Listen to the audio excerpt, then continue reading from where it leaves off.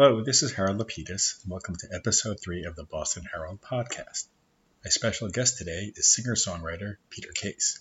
In the mid-1970s, Peter was in a band called The Nerves, and one of their more popular songs, Hanging on the Telephone, was later a hit for Blondie. After The Nerves broke up, Peter founded the band The Plimsouls, and their most famous song, Million Miles Away, was performed by the band in the movie Valley Girl. And I would say the song has since reached cult status, at the very least.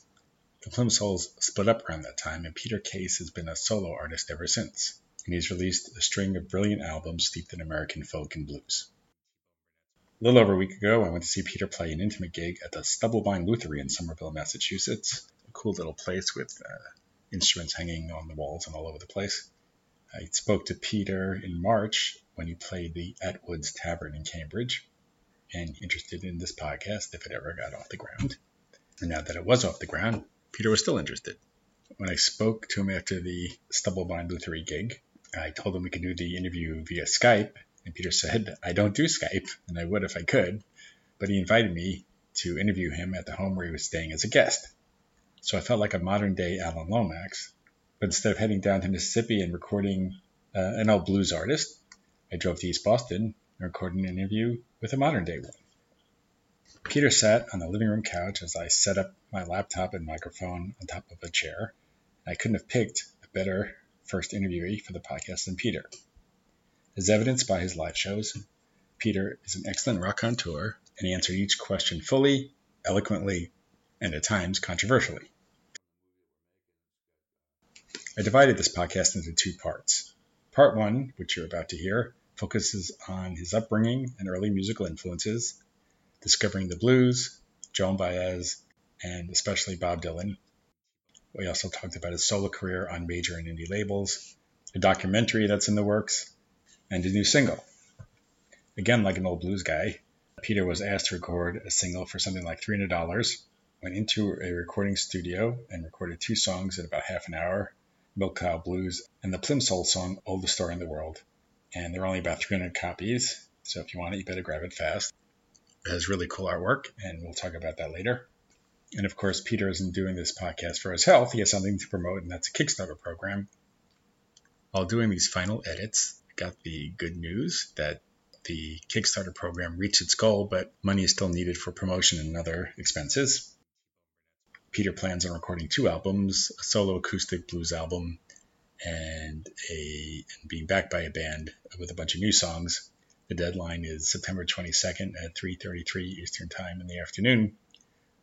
I wonder if that's because it's 33 and a third. Anyway, it's all on petercase.com. I ordered a couple albums, and you should too. And Peter talks at length about that in the podcast at the end. But before we start, I'd like to talk about a legendary local Boston artist, although known around the world, who just died, and I wanted to say a few words about him. I had a couple stories that I wanted to share. Rick Ocasek of the Cars had a recording studio called Synchro Sound, and I worked in a little record store across the street, literally a record store, in the early 80s. And he used to come in all the time. And he certainly looked like a rock star, but he didn't act like one.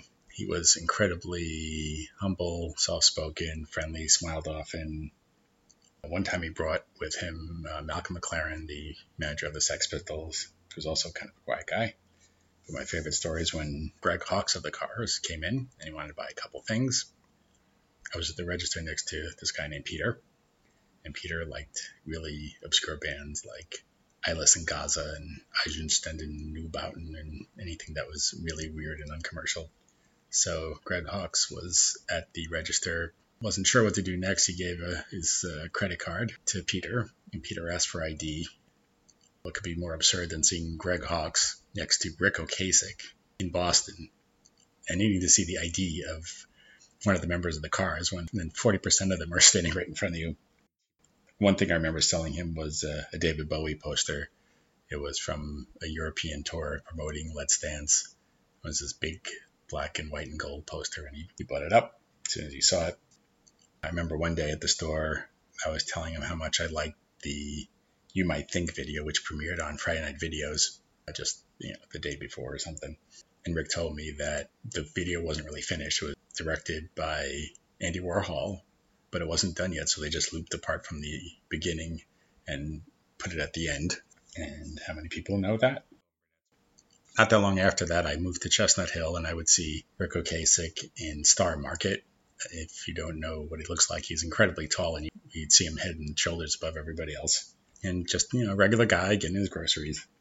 For a lot of people that I know, being in the Cars was the least interesting thing that Rick Ocasek ever did.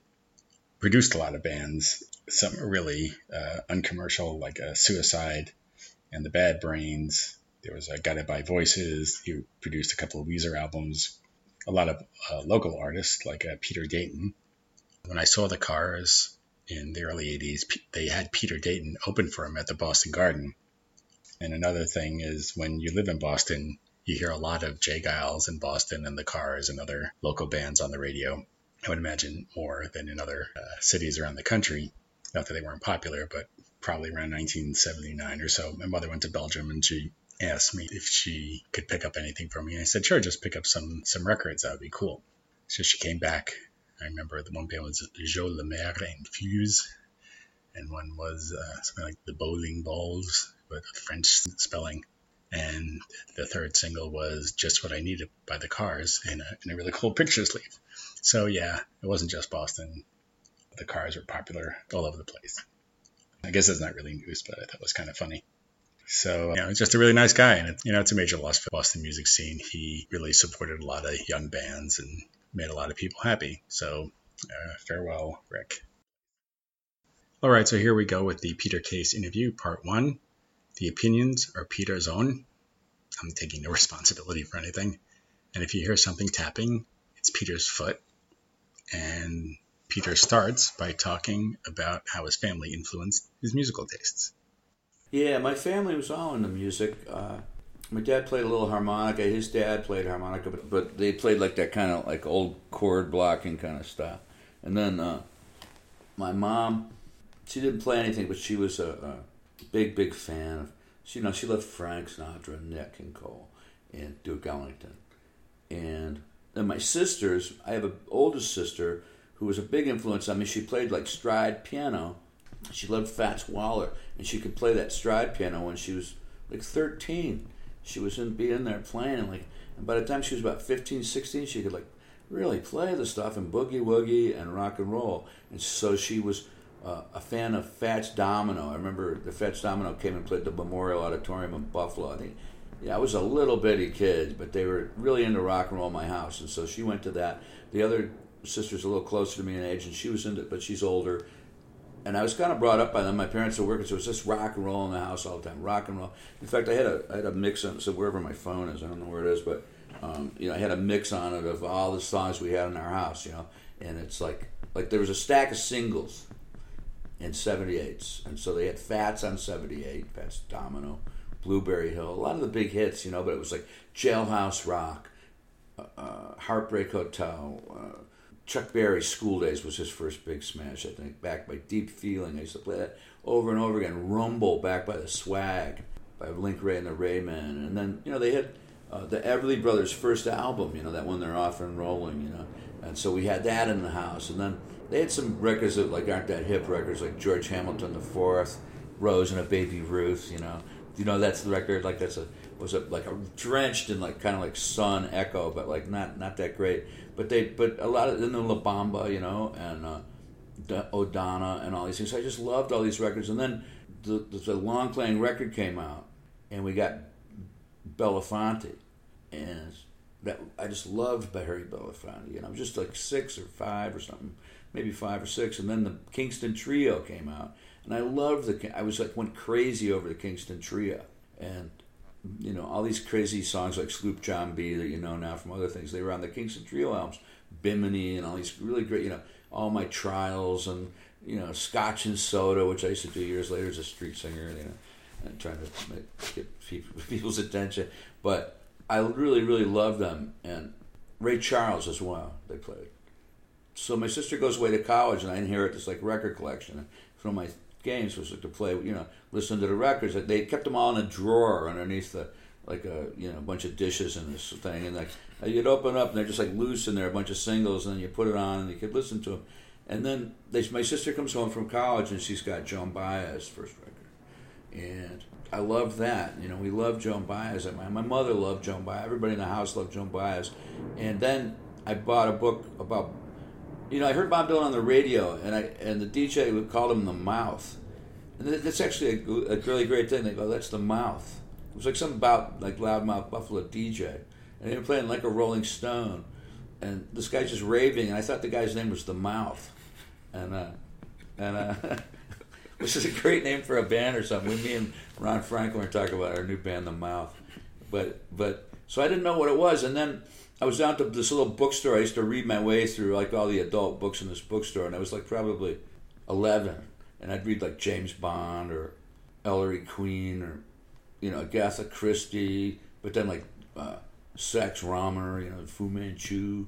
Like they'd have all these books in these racks. And then one day this book shows up, Bob Dylan, The Folk Rock Story by Cy Ribikoff and his wife. I can't remember her name right now. Barbara Ribikoff, I think it was. And I get this book. I start reading it in the bookstore, and I just can't believe, like, the story. You know, it's all about how he ran away when he was 5 and went to Chicago, and, like, Big Joe Williams raised him and all this. I mean, or something like that, you know. Really incredible, you know. Like, better than, you know, Pinocchio or something, you know. Just, like, an incredible story. And all those times he ran away and stuff. So I actually bought that book, and I was just obsessed with it. And then right at the same time, my mother came in one day, and she goes, I heard this guy on the radio last night singing the song. Like, do you know what it is? It's like Mr. Tambourine Man or something like that. And her and my father had been way out somewhere driving. Late at night, they were driving home in the car, and that came on. My mother, like, said she gave her the chills, you know. So she went out and bought the record, you know. And she brought it home, and now we've got Bringing It All Back Home in the house. I just like flipped. I just, you know, like wow, and I just obsessed on it, and learned all the songs after a while, and I just became, you know, and then that book went up through Highway 6. Then you know, so I think Highway 61 had just come out, and it was early '65, I guess, when we got those records. Yeah, and the book came out there, and that's when we got Bring It All Back Home, you know, right around then too. Yeah. You know what I mean? Like before, I had that before I had. My mother wasn't into bringing Highway 61; she never heard it. But like my dad would walk in the room and like Bob Dylan would, and then you know, he'd like come in and like it'd be like something's happening, you don't know what it is, and he's like, "What the hell is that?" And so then I guess it was the winter of '65, and I got the first record. And so now I'm into like Joan Baez and Bob Dylan, and we were listening to all this early Joan Baez records, and I had that first Bob Dylan record, the one with "You're No Good" on it. Yeah. And I just loved that record. You know, I just flipped out over it. And so at one point I could play that whole record as a set. You know, when I was a kid, and I just loved it so much. Cause to me that's like one of the great rock and roll records. It's like Elvis's Sun Sessions. You know, it's just one guy with a guitar and harmonica, but it's just so incredibly arranged and produced and performed. I think it gets short shrift, you know, from a lot of people. As he got good on the second record. That first record's like one of the greatest rock and roll records ever made, and it's a folk record. You know, to me, that said everything. You know, it just said so much. And he sings and plays, and in my time, all the songs are about death, and like, oh, this is great. Because, you know, I was afraid of death. I was already like really afraid of dying when I was about 4 or 5, the lady next door, Mrs. Valentine, died. And I just, like, it freaked me out. What, she died? What do you mean? Like, you know, I had a meltdown. And I'm like, I'm really scared of dying. And my dad, I am too. I'm like, well, you're scared too? You know, it's like, this isn't good, you know. I was really upset about it, you know.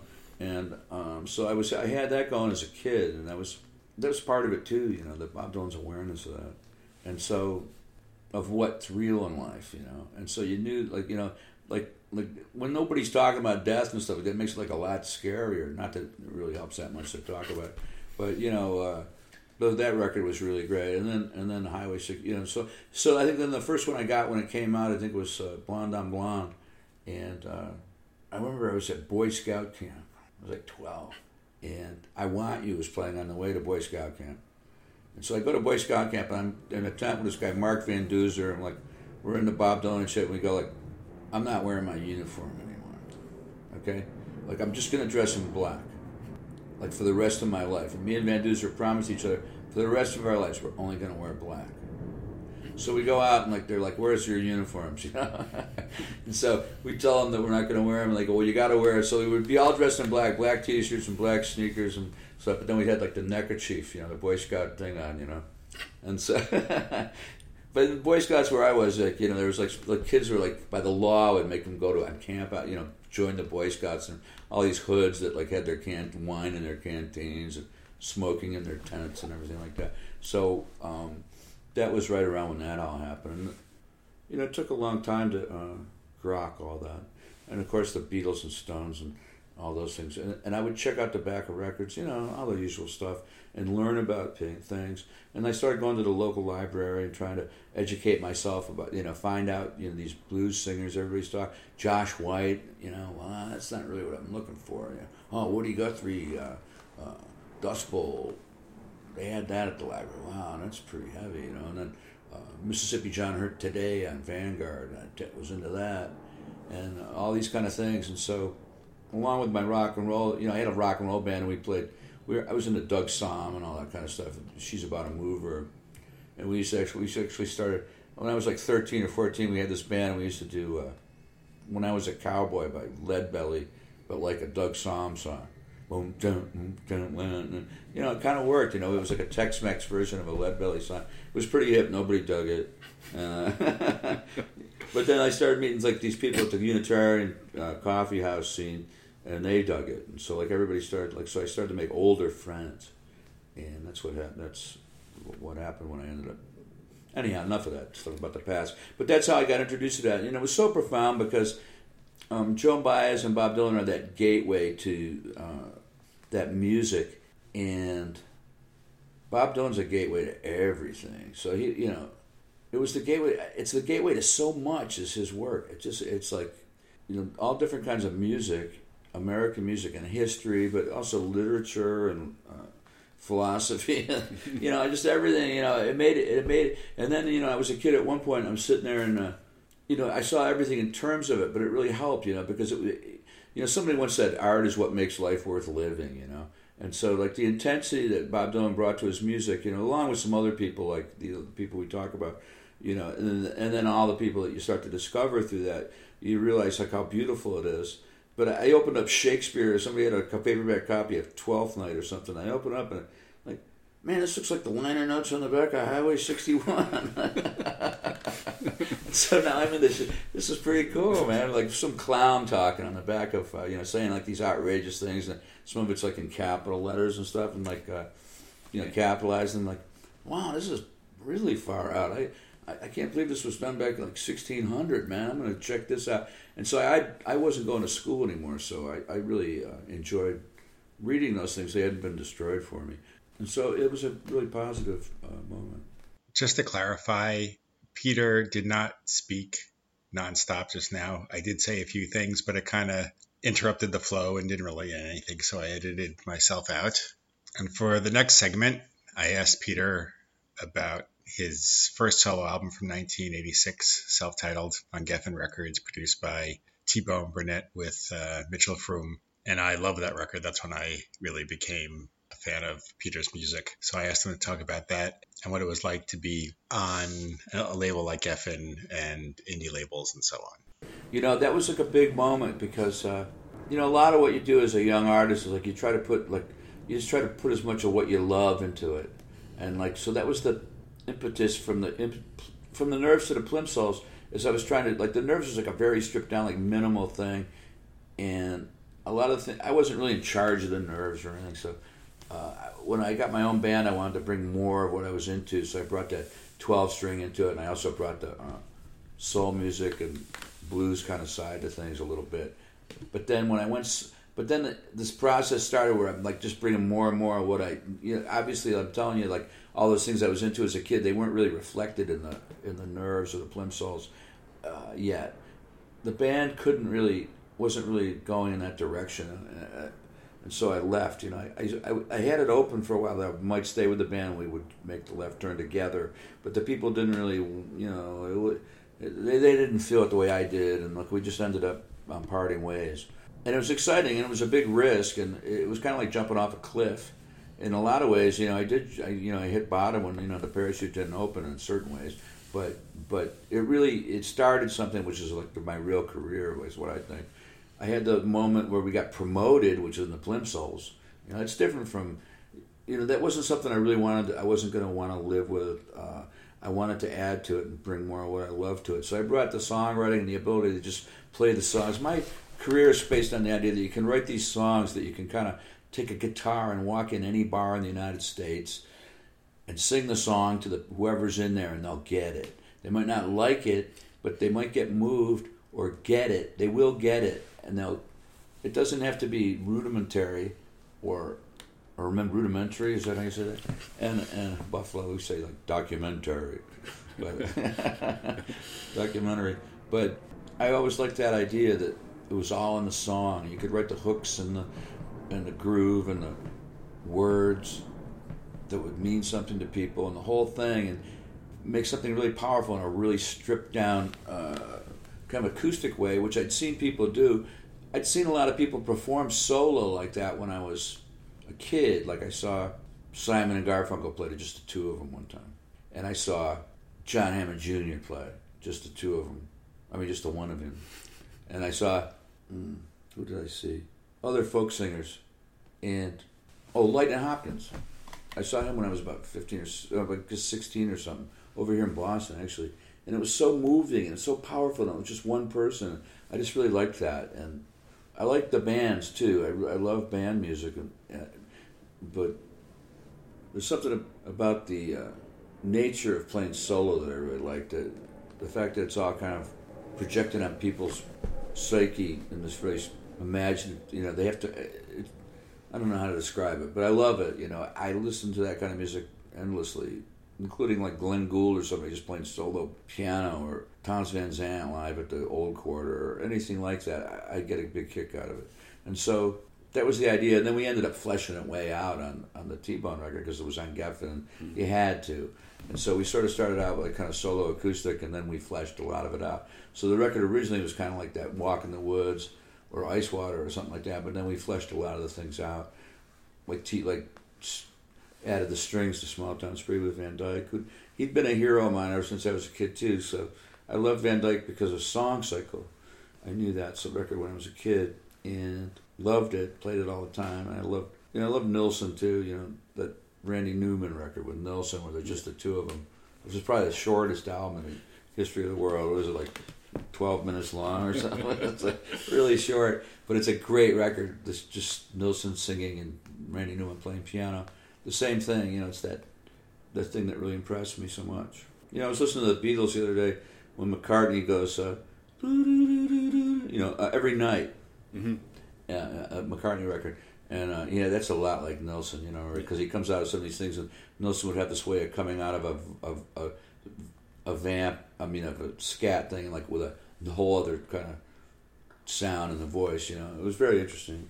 I love that, yeah. I don't know. I didn't think about it when I was doing that song, but yeah, that's probably, a lot of that comes from that, where you do the melody just with a scat, like everybody's talking. At this point, I asked Peter about a couple songs on the Peter Case album. One was the song I Shook His Hand. Right. That song was inspired by all our heroes being killed.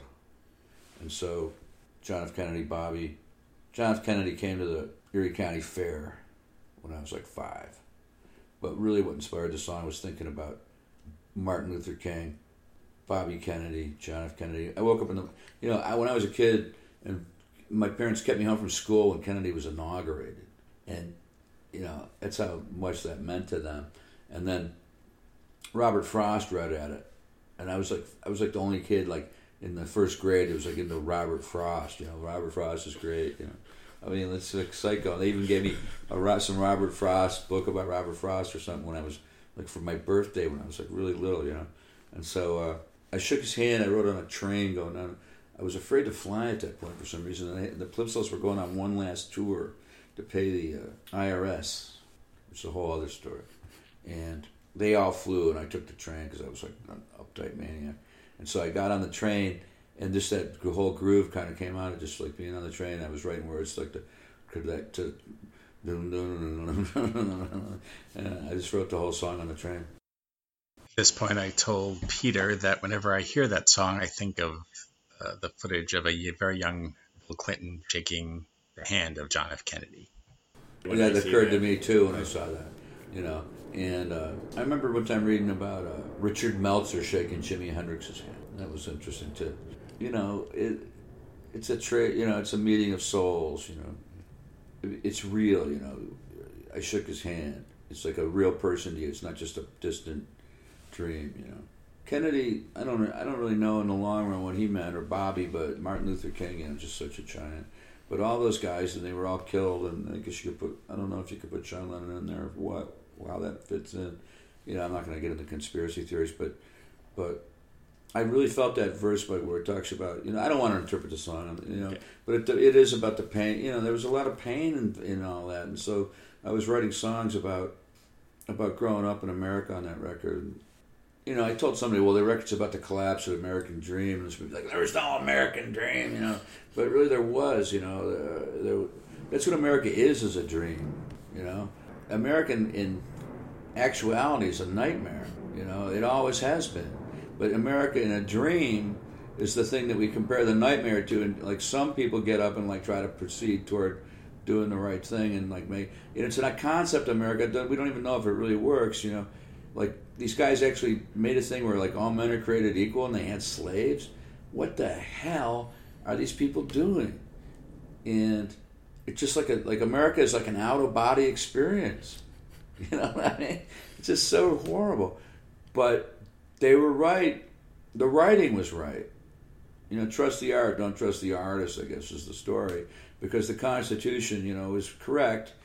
The practice of it was absurd and led to, hundreds of years of torture of people, but which continues to this day. But the dream of America exists. But the American dream did collapse for for a lot of people, and we saw that happening as Vietnam went on, and guys were coming home from Vietnam, and small town spree, the violence, that's happening, and I mean, Walk in the Woods was another kind of violence, and so a lot of my songs were about violence, I guess, but people trying to deal with violent situations in a sane way, I guess, or insane way.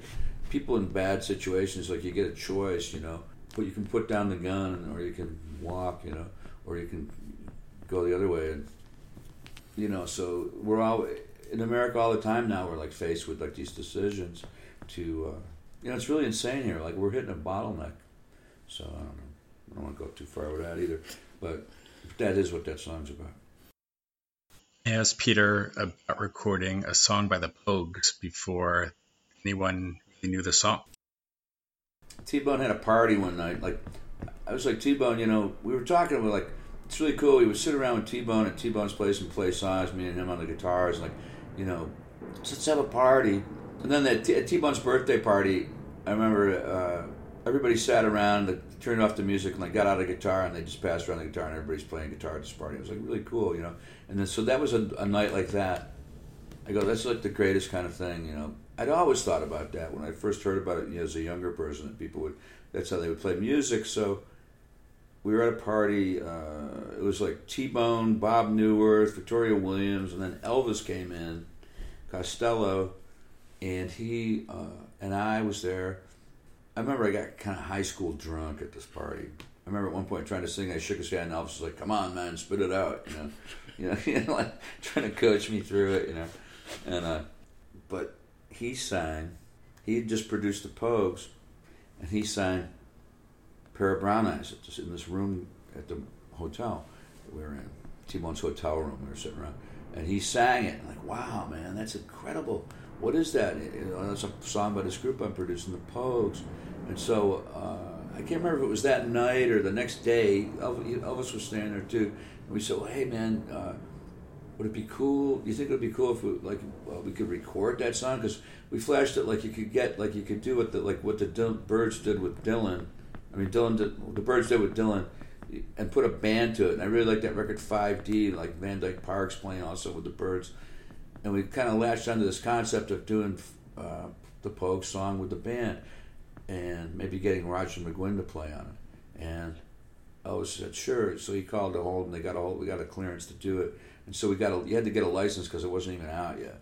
And so we did it, and Roger played guitar, Van Dyke played organ, I think T-Bone played rhythm guitar. I just sang it, and then the night before it all happened, I think we were gonna. I can't quite remember exactly what happened, but we went to this party. It was like it was Debbie Gold. It was at this party, and all these people, and I don't know what we were doing there. T-Bone knew about it. We went out to this party, and I go into this room, and there's just this one guy in there, and it's Jim Keltner, you know. I said, man, I'm like a really big fan of your music, man. I like that song, I Don't Want to Be a Soldier, Mama. And I don't know if he was putting me on. He goes, I got that drum part on that, man, just incredible, man. I love that so much. And he goes, man, nobody's ever told me that before. You know, I think he was kidding me. I don't know. But I was kind of,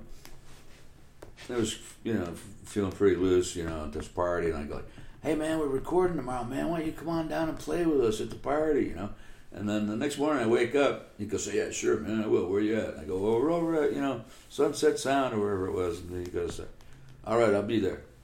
And then I go, T-Bone, I asked Keltner to come down and play at the session. And I can't remember what he said, but then I wake up the next day and I wake up like, oh my God, man. I go, what did I do last night? I go down to the studio and I go like, the song's a waltz. Like, how are we going to do it? Like, what's going to happen? And I go in there and like his drums are all set up in there, and I go, oh man, like this huge drum set, I feel like made a fool of my like how is this going to work out? Because I didn't really know Jim Keltner, how great he was at that point. I mean, I knew how great he was, but I didn't know how adaptable. He's just a great musician. So we come in there and I'm like, Keltner's like, just give me a copy of the lyrics, man. Give me a copy of the lyrics. And so he takes the lyrics and puts them over here, and then he just does that. We start the song and he just does that. Like that waltz, man, but it's just this incredible kind of marching waltz that he does to it. It just was so perfect, it's so great. The drums to me are like the really great thing on it. Like such a great thing on that track. It just blows my mind the way he played, because it's and it's right with the lyric and the whole thing. It's just fantastic, I mean, Van Dyke's doing this whole Van Dyke, very beautiful arpeggio, and then Roger McGuinn plays like this fiddle line, and it's like on the 12. And so it was really exciting to do that and have that song be on the record. I still think it's one of the great songs. Somehow that Shane MacGowan, he'd write these sort of archetypes or something, like that song, I don't know why it's so powerful. It just really is. It's a very, very great song. We had a major label deal with Richard Perry's label Planet before Geffen, and they were distributed by Elektra Asylum. And, we put out this record, like really, it was really disturbing, like just how quickly, like we were out on the road and they'd already quit answering our phone calls, you know what I mean? We were on tour, out in the middle of nowhere, and it was kind of a shattering experience because the Plimsouls was really popular in California and Texas, really popular. Like we'd pack clubs, break records, and then you go out and you're driving around out here, like out in Philadelphia or something. We've had fans in Philadelphia. I don't know. You go out in the Midwest and stuff, and like just like crickets out there, and you'd be out there for a long time. It was tough, And so I had that song "A Million Miles Away," and I went into Richard Perry and I said, I want out of the. We had a 2-record deal with Elektra, and I said, I want out of the deal. He says, are you sure? I go, yeah, let me out, because I knew I had a better song and I did not want to put it out with them. He said, because he was a nice guy, and he goes, you're out. Okay, you're out. He was cool. And so we got out of the deal, and then we recorded the whole record the way I described it last night at that club. Well, I think I described it yesterday. I don't know. Maybe I didn't. I described it to somebody yesterday. I played 2 gigs yesterday, so I can't remember. Mm-hmm. But we went into a studio and cut it for free, with a guy that was like a janitor at the studio engineering it. And then I had that record, and I put it out on Bomp Records, on Shaky City Bomp, and we put out our own version of it. And that's the one that did really well, actually. And so all the labels were trying to sign us at one point. Like all these guys flew in, like Clive Davis flew into a gig and all this crap, and nonsense. And it was so nerve wracking. Like we had this manager that was like playing, Al Teller and all these guys. It's like, oh God, the Suits kind of guys. And the people that seemed the coolest of that group were Warner Brothers and Geffen. I went into a meeting with Mo Austin, and Lenny Waronker. I was trying to decide between Warner Brothers and Mogos. I was just coming to the meeting. I always felt like I was behind enemy lines at these meetings. Like I didn't belong. I felt like I didn't belong there. Like, what am I doing here? I can't believe. I was, I was afraid really of that angle of business at that point, which I'm not now, but I was as a kid. And I just did. I don't know. It all seemed like a big scam to me. And he reaches in his pocket, and he pulls out a quarter, and he hands it to me. Let me help you make up your mind. He hands me a quarter. I'm like just looking at the quarter, and he goes, flip it. Okay. Heads, Geffen, tails, Warner Brothers. And comes up heads. I go, see you guys later. That's how we made the decision. So really weird. Because he goes, it's going to be the same in either place because we distribute them. It wouldn't have been true though. It would have been better to be at Warner's, but I'll tell you about that. But so I went over to Geffen, and I didn't even know who he was really. I don't pay attention to a lot of these things like that. Like I hadn't been reading People magazine or you know what I mean. And like every time you go into a meeting with some guy, they always, well, big guy, like where do you see yourself in 5 years? It's like managers and all these people would always say that to me. I hated that. So I wanted to preempt him. So I go, so Geffen, what are you in it for, man? And he turns around, kind of like starts. He can't believe I've said that to him. And he goes, Peter, I want everything. I go, okay. So I signed with him, and Carol Childs was the person who signed us. She was pretty cool, but she had like a totally mystical approach to, she at one point she had, I won't go into all, but it was kind of magical the way she was trying to because the A&R department did not connect with the promotion department. That's why she's like in there, trying to but she had great taste. A lot of the people I thought did, but the promotion department, they just wanted like White Snake and these kind of things. Like they really didn't care. They didn't know how to even promote. Like they wanted to push cocaine and whatever else they pushed on people, to play White Snake records, and that's how it worked over there. Very few, Lone Justice came over there, and a lot of other people. And if you really had a hard rock, you could probably get some promotion, but it was very difficult. We didn't get basically any promotion on that first record. In fact, they weren't going to put it out for a while. So that was okay, but the guy over at Warner Brothers was this guy Jeff Aroff, and he ended up running this other label. And I get this call, go meet Jeff Aroff over at Warner Brothers, and he goes, this record's incredible. I love this record that you guys got on Geffen, and I want to make a video of you doing. I think he wanted to do a video, Pair of Brown Eyes, with the Dream Academy. Is that a group? Yeah. With whoever made it was either Aha or it was one of these fancy videos. We're gonna get the guy who directed Aha or Dream Academy or one of those. I can't remember which one. It's one of those big ones.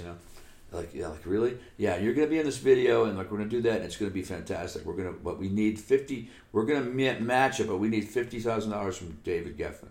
So I'm gonna, okay, great. So I go back, and then the next day or a couple days later, he calls up. Aroff says, we talked to Geffen, and he says, I'm not putting another nickel into this record. And it's like when the record's just about to come out. Because somebody told him that I'd quit rock. He didn't understand. Now all of a sudden, they're saying Peter Case quit playing rock and roll, and nobody what's he doing? And so the record company, and so they call me into the office over there, and they go, we got this song we want you to do.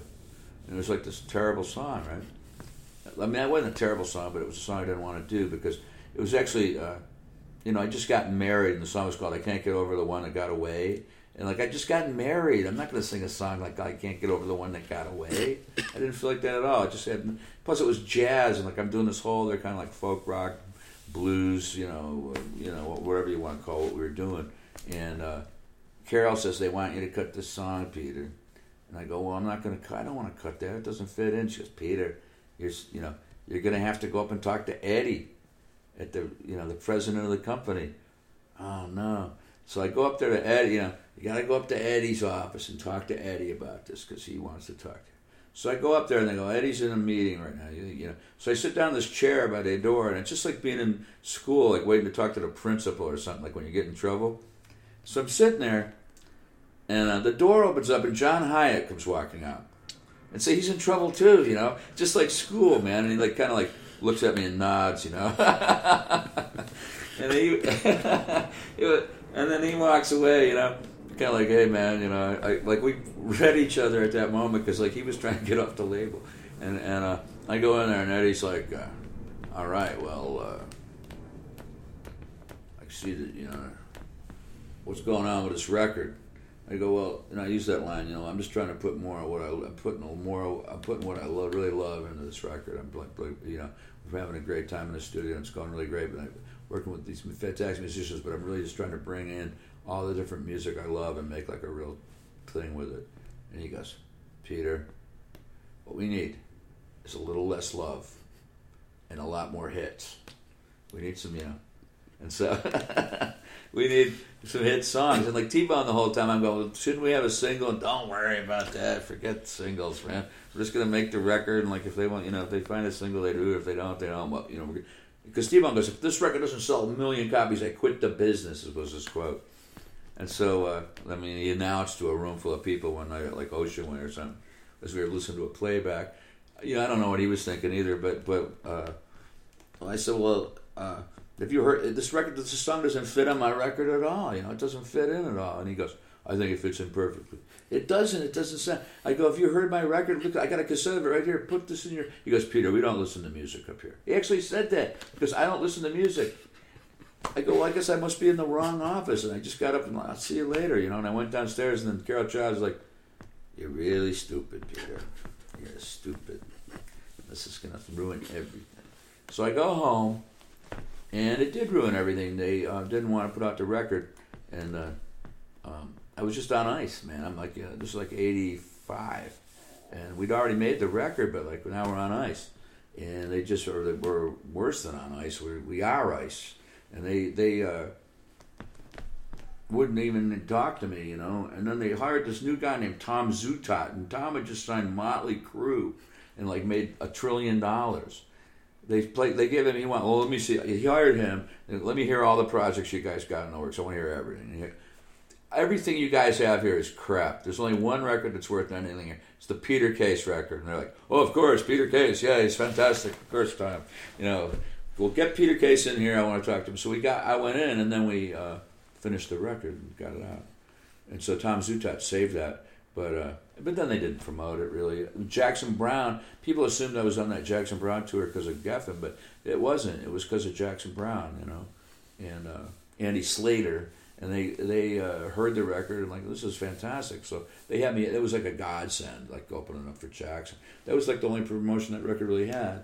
And I traveled with Jackson, and he was a great guy. He's a great person, and you know, he sticks his neck out for people that aren't, you know, that need help. You walk around Hollywood and Los Angeles, and like his pictures up, and you know, it's like Telly Savalas in New York. You walk into all these shops, and Jackson's picture in there, but you talk to the people, and he's like bailed them out, or helped out the dry cleaning establishment, or like helped out a coffee house. He's kind of an incredible person. He brings, you know, different people in to record at his studio and all that. So. He took me on tour. We played like 50 dates or something, and that was like a great thing. But that was pretty much all that we had for promotion. And then by the end of the year, I came back to L.A., and I played a gig at L.A., the homecoming gig, and I'm on the front page of the entertainment section of the L.A. Times because the club was sold out, so I went out front and played on the street in 86. Right? I think it was 86. Maybe it was early 87. And I'm out front, and the photographer took a picture of me and a mob of people, and I'm in the middle of this mob, playing, you know, for this huge crowd, and like everybody's rocking out, right? And then I'm walking by Duke's. It's like a restaurant, you know, diner.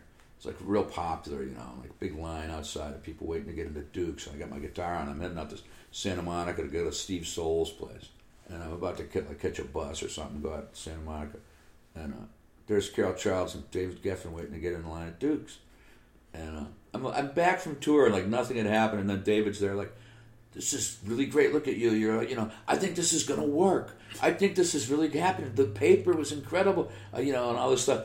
But what had happened was he called down and he goes, like, what are we doing for Peter Case? And, like, it was like nothing, you know. So he wanted to do something at that point, but it was kind of late, you know, on that record. So, you know, so he wouldn't let me out of the deal. We tried to get out of the deal. And, you know, that's all that stuff. So, you know, it's not really the important thing. I mean, you know, it didn't work out for me at the major labels, and like, you know, I had dreams associated with, like, you know, I wanted to make $1 million like the next guy and be a really popular artist, and it meant a lot to me. And a lot of the people I love are like really popular artists, but a lot of the people I love are like poets and blues singers, and life goes different ways for different people, and you just have to take the way it goes.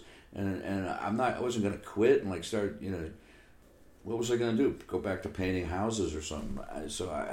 I'm a musician, and I'll just keep working, and I could work, and I worked all over the world. After those major label deals fell through, I was on a bus on a way to a concert. I was playing at it was like a big folk festival, and there was a woman on the bus, and she says, so, I go, yeah. She goes, I work with Vanguard Records. I go, well, here's my new record. I just made it myself.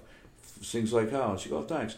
And then a couple days later, it's like, hey, this record is great. We want to put it on Vanguard. Okay, let's do it. And so, it didn't take any thinking, really. I didn't, think about trying to get another major label deal because I just was fed up with it. You get back in. It just wasn't in my blood to be in dealing with the third major label deal where you get tied. Your time is tied up, and they put you on slow burn. For like. They don't answer your calls, and they put you on slow walk, and there's just all these guys that are like professional wrestler type mentality, like real aggressive, but not very thoughtful, but they don't really think about what they're trying to do. They have one way of doing it, and that's the way they're going to do it. A lot of these guys, and so I didn't want to do that. I just got fed up with it, so I just went with Warner. I went with Vanguard, who were happy with the number of records I could sell, and would actually increase it and let me do anything I wanted to do, and it was pretty much under the radar, so a lot of people were like, what happened to you after the Geffen years? Well, I made 5 records for Vanguard in the 90s, I think it was. And they weren't that well publicized, but at least I was making records and playing for people and, laying down some tracks. It was a tough period, actually, to keep going through the 90s. And there were moments there it was like, ooh, man, this is, and at one point I remember thinking, if I can just do this for 10 more years, I'll be all right. And so, some of the gigs on the road, you'd be out in the club and they wouldn't have any idea what you were doing. It was difficult at times. But there were also things that were very rewarding about it. And I went to Ireland, and that was fantastic. And England was fun. And I started going to Italy, and, I did a tour of France at one point, and Canada, and, as well as the States. And so...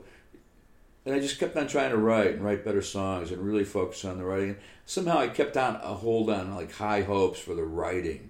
Somebody says, well, you can have ambition, but have it for the material. And so that's what it always was with me. It was like about breaking getting in there and capturing things and breaking that code and letting the songs take care of themselves. Letting the whole thing take care of itself after that point, because I didn't have good experience with managers. Bob Newirth told me there's 2 kinds of managers. There's the ones that love you and the ones that know what they're doing, and you need them both in one guy. And I never had that. I had people that really loved me, and then they wouldn't know how to talk to the white snake people at the label. And then I had people that never saw a show, but they knew how to get the budget opened up.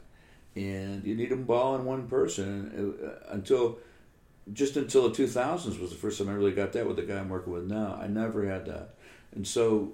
I just didn't, it just wasn't my place to have it, I worked with Steve Solis for quite a while, but he's a musician, He's like one of us, and he was a great guy to work with.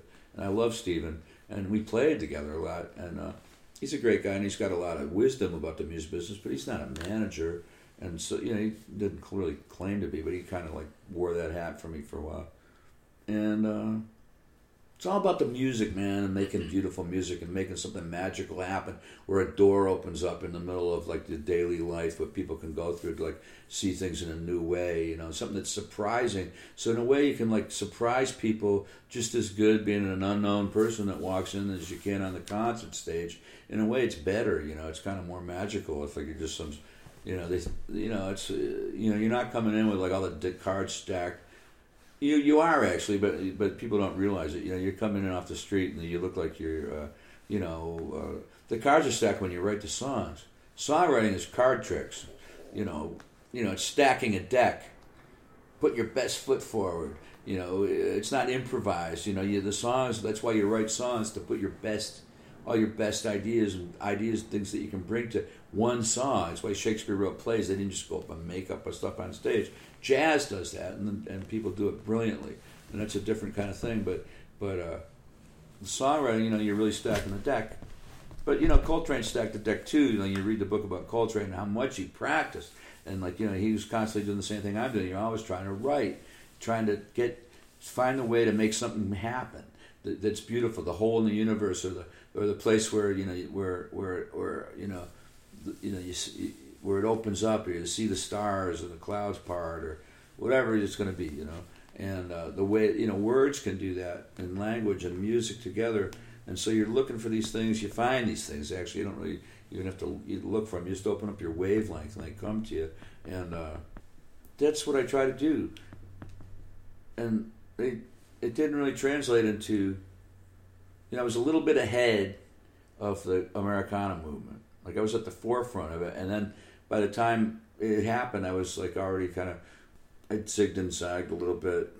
I was talking to Guy Clark one time, and he says, "Peter, it's not the early bird gets the worm. The second bird gets the worm."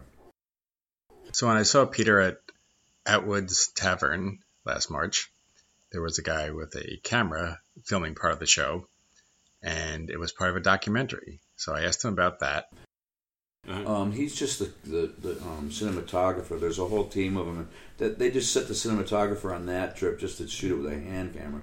He doesn't usually do that. They've been in Buffalo. They had a full crew, and then in L.A. and New York City and other places. They usually have a sound man and a couple cameras and it's a whole thing. But they're making a nice movie. They've made a beautiful movie of. They made a movie of the Persuasions with Jerry from the Persuasions singing. Are you aware of the Persuasions? That version that he does of Three Angels. You ever heard that? Like that vocal group? I know the group, yeah. Yeah, they're fantastic. Well, you should check out their version of Three Angels. But they did a version of the song called Lay Down Your Mountain. It's a lyric by Allen Ginsberg, music by Chris Seafried, who's the music director for this movie. And he was the music director for that movie. And it's really beautiful with Don Was playing bass and this guy from Miles Davis playing piano. And Radin filmed it, and it's really, really beautiful. Yeah, I think big studio in L.A. And so we're doing some filming like that too in a studio. But they've been, we've been driving around. I've been talking to them, and they've been filming me, and they just got it in their head. It was just like one of those phone calls. One day, a guy calls up, "Hey, man, we're interested in doing a movie." Like, really? And I was like with my friend Frank Lee Drennan, and we're driving through the. I don't know if we're in the Rockies or some weird place, And, we were out in the desert, high desert in New Mexico. We're driving along. This guy calls up. Really? You want to? Yeah, I'm really interested. I want to meet you. We're going to come up to Berkeley and all this. And it just all happened, So I'll take it. It's been fun. They bought my book, and originally, I think a lot of the stories, were in the book, but they just got into me telling the stories and then singing the songs and playing with different people, and Ben Harper's in it, and Van Dyke's, I think, in it, and we'll see. Souls is, I think, going to be in it. He is in it. I think Steve Earle got interviewed for it, so they talked to a lot of different people, so we'll see what happens, but it's pretty weird, and I have no idea what to expect, and anyway it goes, it'll be all right, so I'm looking forward to it. It should be out next year, but I have no idea when. They're not quite done shooting. I'm going down to the day the Kickstarter. And I'm actually in the studio at Sunset Sound with a band. They put a band together. We're going to record a couple songs with a full band. Okay, and now the moment you've all been waiting for. Peter Case is going to give his final spiel for the new single, which is Milk Cow Blues, the old blues song, and oldest story in the world. It's a limited edition single, and petercase.com or needtoknowmusic.com. It's needtoknowmusic/skunkworks. And it's an awesome single, just the Pete and his guitar, if I can call him Pete. And then he will go into more detail about the Kickstarter program. And please visit petercase.com and click on the front page. There's a link to Kickstarter. And it's very simple. You can do something as simple as just get the downloads, to 2 autographed CDs, to the albums, to free concerts for the rest of your life, depending on how much money you want to invest. So there you go. Here's Peter. Okay, so there's a new single, but there's only 300 copies. It's very like collector's item kind of thing. It's called Milk Cow Blues. It's on. I think you can get it from my Need to Know Music or Skunk Works. It's got a painting by Lamar Sorrento on the cover, so that's pretty cool. But what we're really working on, I write songs about the world today and like what things that are going on. I try to tie it in with like everything that's going on. So it's everything from the microcosm to the big picture. I mean, that's trying to you try to reflect life as a writer, and so that's why I wrote about in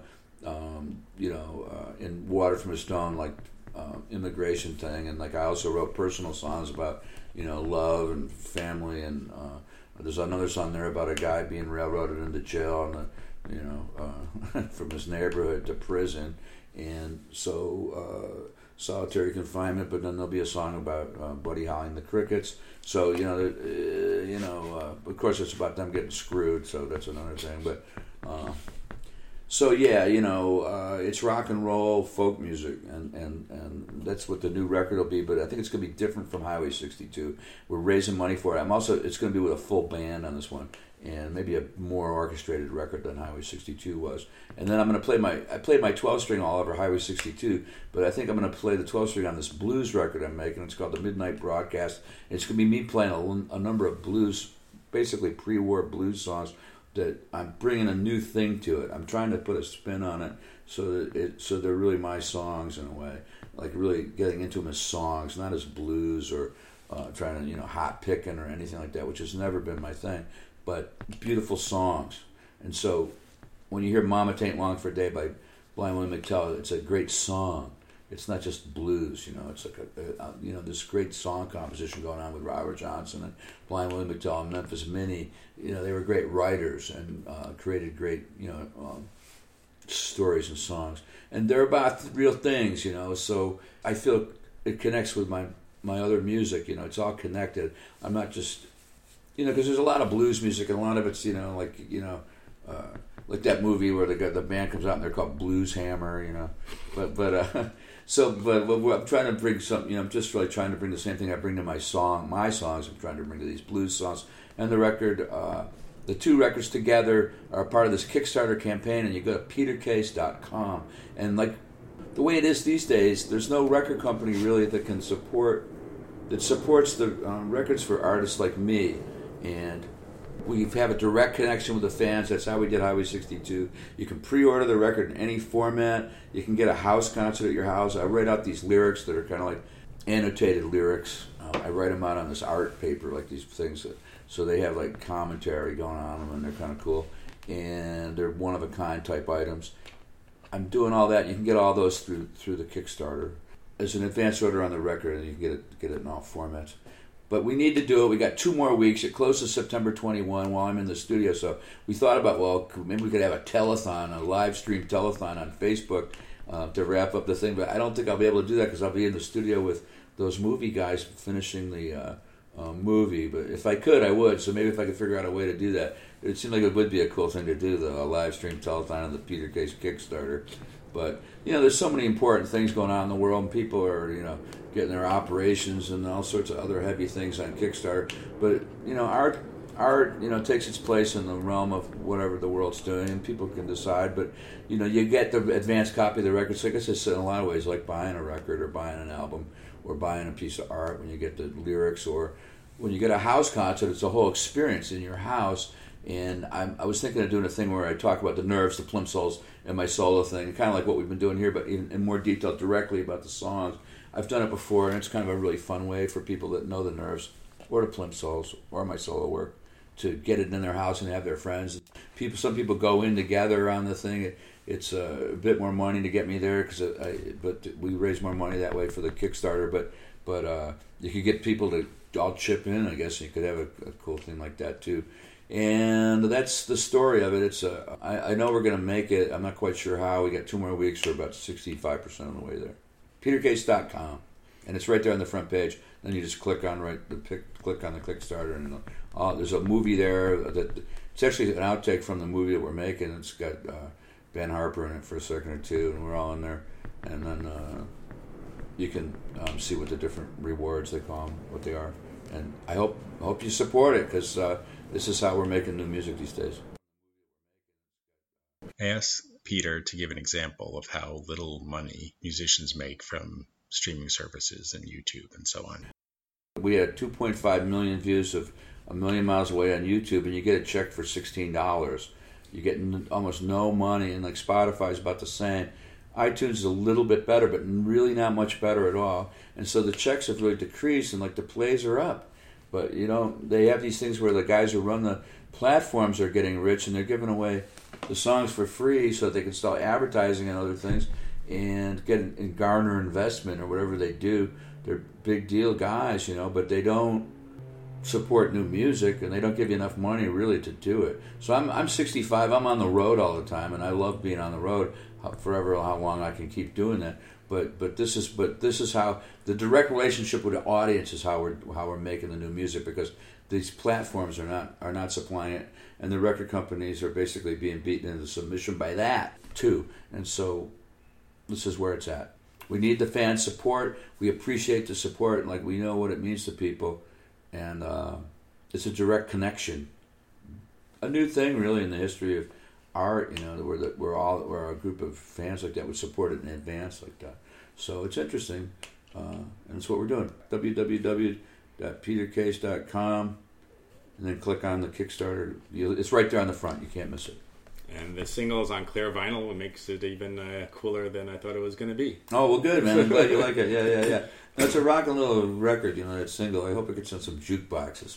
That would be my dream, If there's still jukeboxes that play vinyl. All right. Well, thank you very much. All right, Harold. Thank you so much, man. I hope we got something across there. Oh, definitely. All right. Well, that's it for part one.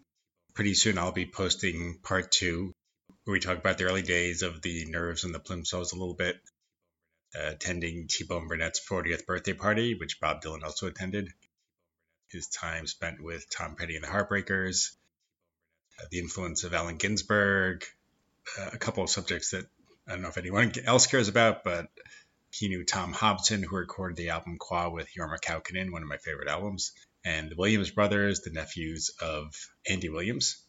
The time he sang John Lennon's part for a concert at the Hollywood Bowl for George Martin. And the health scare was more than a health scare, as I'll tell you. His near-death experience. And his friends and music community kicked in to help him pay for all his bills. And more about the Kickstarter program. So check it out. It should be up soon. And spread the word about this. And share it and tell everyone what you think. And hopefully it's something positive. Thanks. Bye.